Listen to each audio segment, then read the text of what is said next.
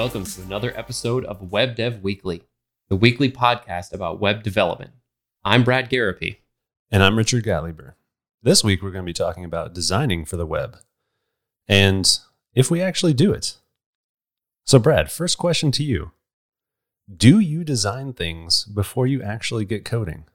This is only a habit that started recently. I mean, back in the day, I would just sling divs and not think about it at all. But I realized I spent so much time finicking with my CSS that it would have been easier to just actually design something before you start coding it. So now every project that I do, I start with at least a sketch or typically something in a design tool, like a digital design tool. What about you? Yeah, so I'm going to be kind of along the same lines as you, I think. Really, I've messed around with design tools before, but really only just lately, like the last personal project that I did was probably the first time I actually spent a decent amount of time thinking about and actually laying out a design before I actually started coding anything. And for me personally, I think that might come from the fact that laying out UX design is kind of foreign, given that I've spent a lot of time in the back end where, there is no UX. You'll spend time thinking about how things work, different APIs, stuff like that. So I guess from that aspect, I've done designing before coding before, but not from a UX perspective. And personally, I think it really helped a lot because when it comes to front-end web development, like you said, Slingin divs, right? So you just start coding and you get something up there and it looks all right. And then you start messing with it, and you decide I want to take this and put it over on the right side of the page. Or maybe, we'll make it span across the page and be nice and even. And it's easy to mess with that stuff in code, but you can also waste a lot of time messing with the code when it's a lot faster to see what it looks like using a design tool. And I think that's why it helped me a lot. Given that you just started kind of doing this more frequently with your projects, do you think it's helpful to do it? What are your thoughts on, should you design before you code or not? Yeah, it's been super helpful. Like you said, it's mostly a time saver because imagine if you're just futzing around with a CSS grid and maybe you're using grid template areas. And if you want to make a change to those areas, you're going to have to go up to the parent grid, redefine all the areas, then go to all the children, change the area that they're put in. And next thing you know, you just changed 10 lines of code, where in a design tool, you could have just clicked and dragged and it would have been done. And another thing is as engineers, we're always thinking about the implementation details. I see this page, I know the form element, I know how that API call is going to work. But when you design something, and especially if you design multiple pages of an application, you think about a user's flow through the app. If they're creating something, when they fill out the form and what happens when they press submit, and error states, loading states, what happens on the next screen that they get taken to. And I realize when I start coding without a design, I just strictly think about implementation and it feels so jank to actually use. Yeah, it can definitely, if you don't have a good plan going in, index.html, that turns out great. Everything after that is just kind of, we built this with duct tape and bubble gum and it works, is kind of my experience, comparing how things went on personal projects. Again, things that I've done professionally, normally there's a UX team who does all this stuff, and they come to you with this design. And so you have that to go off of, right? But when I've been doing things on my own, I think that's probably where that comes from too, right? Because professionally, this isn't really a skill set that I developed of doing the UX design before actually coding. Because normally, that comes with the, hey, here's what we want it to do. And hey, here's what it looks like. Make it look like this. Great. And so having that kind of in my own, because you have an idea of what you want a project to look like, but it's not always fleshed out as much. Another thing with this project that I just finished working on that was really helpful about design was before actually coding was that I took the time to do, like a desktop browser version, an iPad version, and a mobile version. And you start to realize what you can turn into individual components very easily when you start to see it laid out that way. And also like what needs to happen with the components. Yeah, like doing design work forces you to think about these things. Jumping straight into implementation, you don't think about that at all. You think more about performance or efficiency or whatnot, code reuse. But yeah, when you're doing actual UX design work, you think about the user experience first. And I think that's where every app should start. Implementation is an implementation detail. That is totally separate from UX. Now, I'm with you. I wasn't trained to do this. I typically have a team who gives me specs at work, but I've just kind of developed this in personal projects because you can't just leave everything with default style, so it has to look a certain way. And that's like the entry point into, I should figure out how this looks first. And eventually that evolves into like not only how it looks, but also how it functions and flows. Yeah, I agree. And to that look point real quick, another thing that I took the time to do was figure out the typography that I wanted to use. And that's something that, to your point about like laying out the grid, it's really easy to take a look at what the type, like different fonts and different sizings look like all together in a design tool.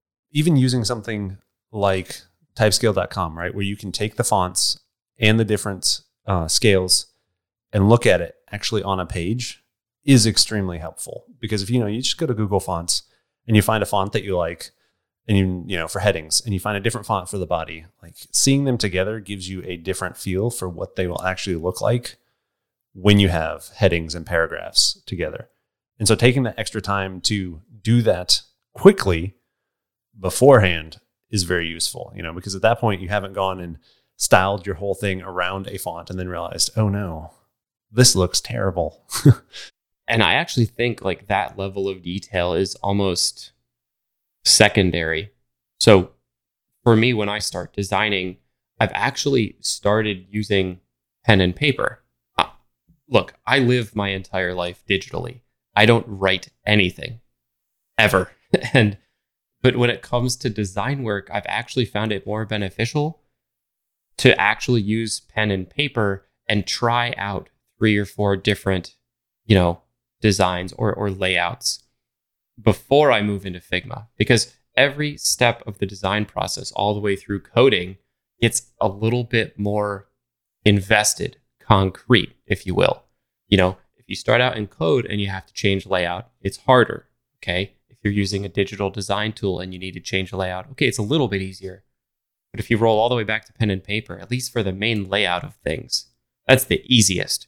You just flip the page, try a different one, then you have a couple options, and then you start kind of making it more concrete as you go. So I start with pen and paper, no typography, no like CSS type stuff, then move to a digital design tool where I get into, design tokens a little bit more and, componentizing things and using font styles and shadows and stuff, then move to code. What about you? Do you start from baseline pen and paper? I definitely have. And I think that's, I was just thinking about this while you're talking about pen and paper. It's weird because pen and paper is like the least intimidating thing to start with, but it's also the most flexible and like infinite possibilities. And I think that's kind of a weird thing. But aside from that, the ease of just scrapping an idea or changing something with pen and paper, I think is a great place to start.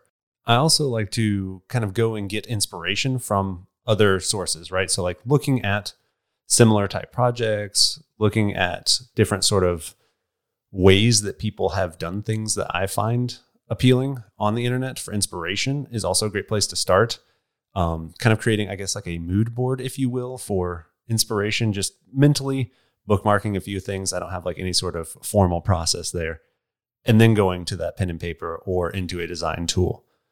And like you mentioned, Figma, I think that we can talk about design tools here in a little bit, but yeah, it's definitely a iterative process of like refining from super broad idea to this is what I kind of think I want it to do to this is what I actually want it to look like.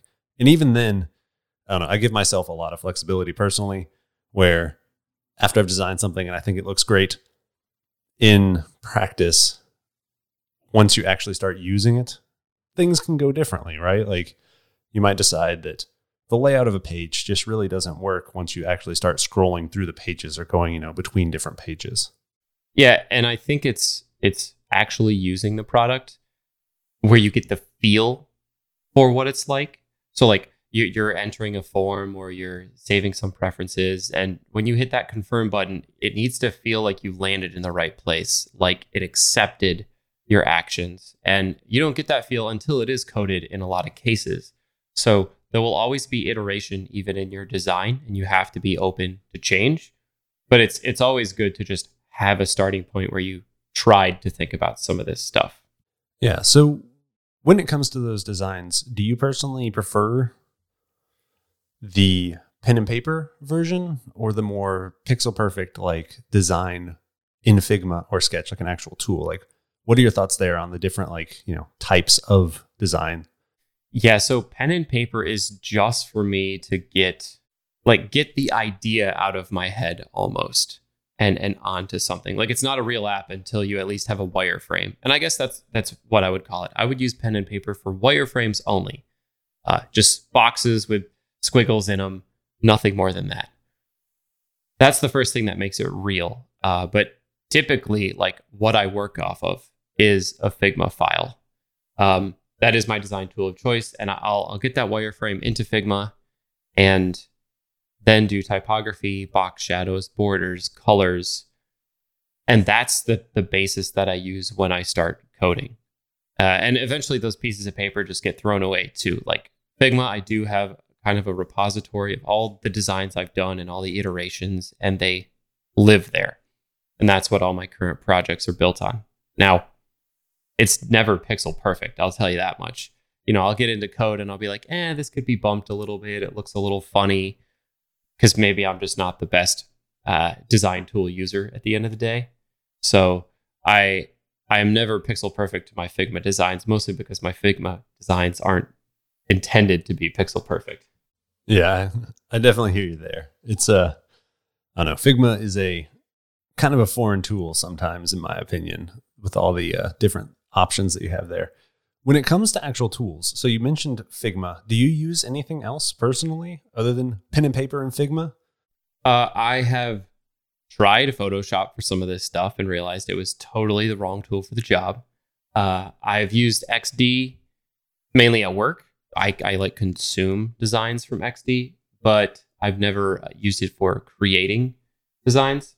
And mostly because I want the tools that I use outside of work to be portable and free and, last me as long as possible, which maybe we can talk about the Figma changes in a bit. But yeah, those are the ones that I've used. And Excalidraw. I like Excalidraw a lot for wireframing as well. So if you don't want to start from pen and paper, but you want that wireframe look, that hand-drawn, quick and dirty look and feel, Excalidraw is a great option.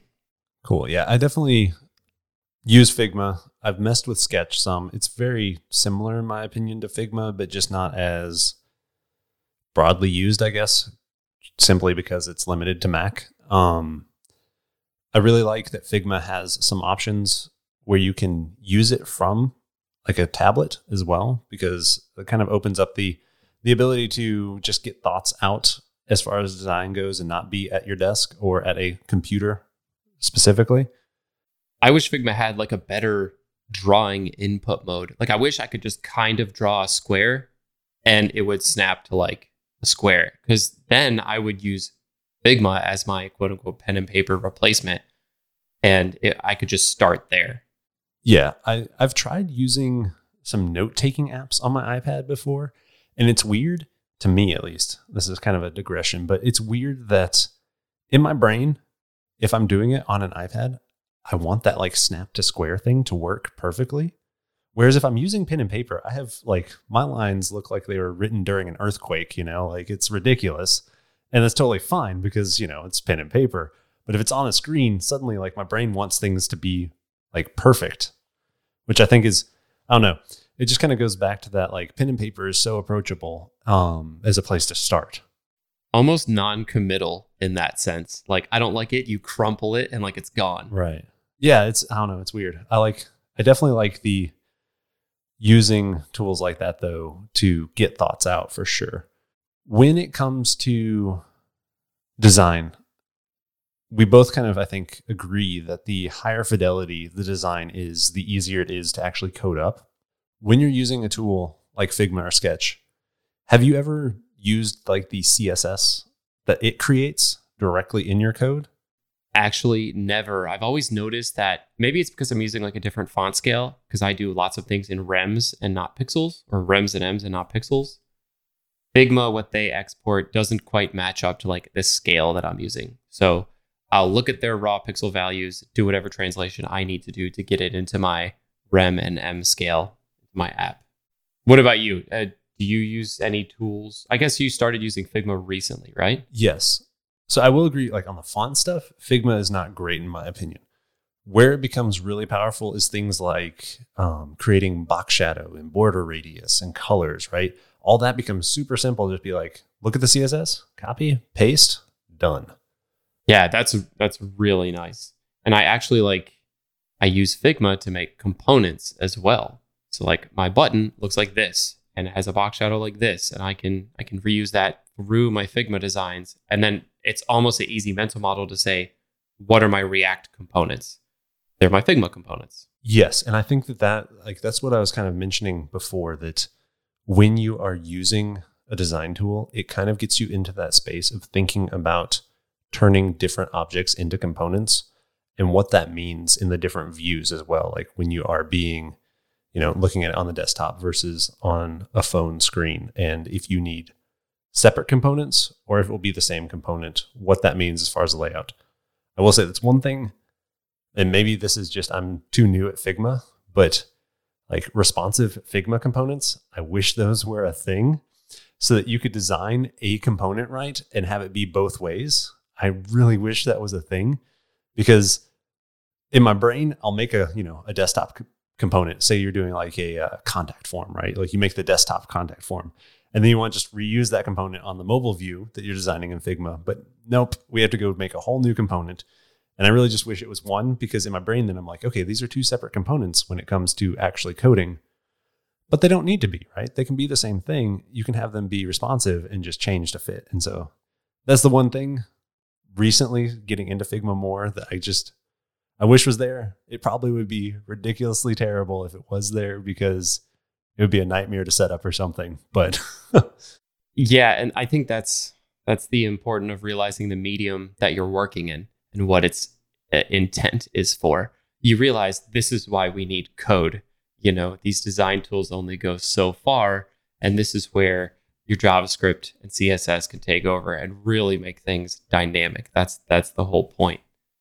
One of the things I struggle with in Figma constantly is grid layouts. I love their auto layout tool, but it has weird limitations that I've run into where I can't make things look the way I want it to look. Yeah, I can't really say that I've run into that much, but I do know that the auto layout stuff was a challenge to even just get a start with and start to understand like how it works and the flow of it. It's definitely a different skill set altogether. Now, I think this just comes from the fact that, you and I just aren't seasoned designers, but there are even tools out there that kind of help you along even more. Like there are tools like Webflow, where I believe it's drag and drop. I haven't used Webflow, truth be told, but from what I understand, it's almost like a drag and drop creator that spits out code for you. So that's this new low code idea of bridging the gap between design and development. Have you ever had any experience with tools like that? Not recently. So like the drag and drop website design reminds me of like Dreamweaver back in the day. And I mean, it would make websites. I just remember looking at the code and being like, oh my gosh, what is this mess? I I haven't used anything like that recently. I could imagine it being just like infinity divs or something ridiculous like that in order to make the drag and drop work. I do think this is something I often wonder about with these like low code, no code tools that are coming out. They're definitely getting better. And sometimes it makes me slightly nervous as a developer to see how good they're getting. Like Squarespace is a fantastic tool, and the websites that it produces are great. I've never used it. Never used Squarespace, Wix, any of those creators. Yeah. So I've only used Squarespace like once, I think, but it was, I mean, the WYSIWYG editor works and it works really well. And I don't know, sometimes I'm like, man, the idea that you could, do some freelance projects for just like random small businesses, I think that's going by the wayside in the not too distant future because it's getting very easy to do that kind of stuff. So I know you recently started using Figma, and I've been a fan of it for a while, mostly because it's free. And most all the tools I use are free. But Figma recently just had this announcement. I don't know if you've heard that it's kind of adding a cost model when you want to share and collaboratively edit designs. Does that worry you at all? This kind of goes back to our episode about free hosting, and where you can get into this weird problem where if you don't pay for something, suddenly they can do this and start charging. I don't fault Figma for charging for their product. Their product is amazing. Like it's great. It's kind of ridiculous to be able to use it for free. Like I'll be honest, like I'm surprised that it was free to begin with, right? Because of given how good it is. You mentioned that I recently started using it, and when I was starting to look into more design stuff, it was definitely a comparison of like Sketch to Figma. And what pushed me to Figma was the fact that it was free. Like Sketch costs money. It's a great tool. It's Mac only, but that doesn't bother me because I have a Mac and that's what I use for my dev work. And, comparing the two, like, cool, I'll go with the free option that does basically everything the same. And now it's going to start costing money, and it'll be about the same cost as Sketch. So I am kind of curious to see what this does to their overall adoption. So to answer your question, like, yes, it does kind of worry me a little bit. They still have a free tier. It doesn't allow as much, right? It's more of the grocery store sample, not the here, take a whole pack home with you model. From what I'm reading about the free tier, I think I might be largely unaffected because I do everything solo in Figma. The main thing that they're charging for is collaborative editing. So if you have, a team, immediately you're bumped into a pricing model. But they say that the drafts folder is still yours to make and yours to play with. And that's where I kept all my stuff anyways. I didn't have a whole ton of organization around it. So I think I might actually be okay. But man, I definitely started sweating bullets there for a minute when I saw them announce that. Yeah, I think it's unfortunate that it's going to penalize people who spend more time organizing things into different projects too. Because I think if you have project folders, even if you're a solo designer, if you will, I think that will become a problem. It'll be interesting to see what happens, right? Like there's always the possibility that they change this model too in the future. Yeah, and apparently everything that you've had up till now is going to stay free. So just start making a bunch of new stuff because I don't think it's rolled out yet. Just make folders for every project idea you'd ever want in the future. That's Brad's hot tip. Make lots of projects now and just name them generic names so that you can have them in the future. It's a land grab, folks. It's a land grab. Yeah. Just like domain names, it's the same thing. First come, first serve. That is one thing that I wanted to bring up in our episode about hosting is, do you think there will ever be a time in the future where there is a free domain name service? Because that's basically, we were talking about all the things you can do as a project, right? And domain names are the only piece that you would have to pay for. Yeah, and that's like literally my only expense for any of my projects. Do I think there'll be a free domain name hosting in the future? Probably not, because I just think a domain name it gets real businessy. SEO, like I think a domain name is a premium thing that will always have a charge associated with it. I've wanted brad.ly so bad, but it's taken. And this guy's just not going to give it up. I messaged him. He's not going to give it up. Yeah. We should start a domain name service that's like, your first 1,000 DNS queries are free. And then we'll stop serving it. And, do like that model. It's a great startup idea. It's probably terrible. We went through, designing before you code. I think that we could both say that we're a fan of it. We don't always necessarily do it. Like sometimes you just got to get in there, start just jamming away on the keyboard, and, suffer the consequences of poor planning. But we both definitely are fans of designing before you code. We talked about the more detailed you can be with your designs, the better it actually turns out, because you benefit from the fact that you've thought through everything a bit more, I think. And we've talked through some of the tools. Is there anything else that you want to touch on with designs and designing before you code? Do you want to maybe just give some concrete examples of what was the last thing you designed out and coded, and talk specifically about like if anything went wrong or what you had to go back and change? Yeah. So the last thing I did was actually a portfolio website for my wife. She's gotten into surface pattern design, and so kind of building that out. And I think when it comes to creating something for someone else, designing before you start coding becomes even more important, because then they can see it and start to give feedback on it before you spend any time actually like creating the thing, right? And so changing stuff is very easy, as we mentioned, in these design tools. We added, like an example is we added like a very subtle SVG to the background of the website.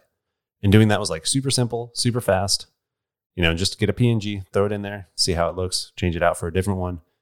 Granted, that wouldn't be too hard to do on an actual website, right? Like we're talking like one CSS element and putting a file in there. But just kind of an example of like you can iterate on it really fast. You can also see it, how things looked as far as like text layout and stuff like that. Like we went through a few different font iterations and stuff like that. It was very quick to do that. Color palettes were also something that we kind of iterated on. And again, changing out colors is very fast, especially if you kind of follow like, I don't know what to call them, like the Figma best practices of creating like that component piece, right? Before you actually create all the different views, you change the one component, boom, it changes across all the different boards, and you can see your change really quick and get feedback almost instantly. I think that was super useful. What about you? Yeah, I just got to say that's a great point. Feedback, faster feedback is a huge, huge benefit, completely understated, of like doing design first. With that feedback piece, one thing to note is that you can have multiple versions side by side, which is not something that's super easy to do in actual code, right? To like see multiple different versions of a design and compare which one is like, the best. Yeah, you could use branches and like deploy previews on Netlify, but then you got multiple browsers open, and yeah, it's definitely harder to compare and more of a pain in the butt to manage. And that sounds like it would take a long time. Compared to, just like copy, change color. What do you think about this? Yeah, and for me, I just did a redesign of the homepage of bradgarrity.com. And by the time y'all are listening to this podcast, it should be completely done. And I started in Figma, and it was really helpful to do the visual design of the elements there. But some of the issues I ran into were like, what about the interaction? So like hover effects, I usually don't spend a whole lot of time on in a design tool. But when I was using the site, it felt really like flat and plain. And a lot of these were links that needed to be, shown in a certain way or interactive. And that was something that I had to go back to actually my code and change. I didn't actually update that in the design tool. And that's where I get that drift. Anytime something doesn't feel right, I'll typically adjust it in code first. And that's how the design falls behind. Something that just came to mind is when we talk about designs, do you spend any time like planning out things like transitions in your designs and like hover effects, stuff like that? Because that adds a ton to the look and feel of a website. And I personally like don't know of that happening in a tool like Figma. And I'm just curious if you have any thoughts on that.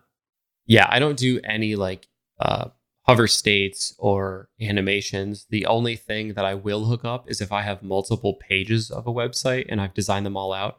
You can do like the click areas where if you click on this button, it'll transition to this frame in Figma. So that way you can navigate the website and have it feel natural or like emulate your user flows, but none of like the actual interactive animations that the user will experience when hovering and clicking. Okay. I don't know if maybe that's just ignorance on my own part, not knowing if that's something that you can really do in Figma, but I don't know that it is. And that's kind of an interesting. I'm with you. I think you can make like variants of a component for hover and for like normal and for visited, but I don't actually think you can make it respond like that in the preview. So that wraps up this episode on designing before you code and the different design tools you can use to accomplish that. If you do design before you code, be sure to share your designs with us. You can join our Discord. Link is in the show notes.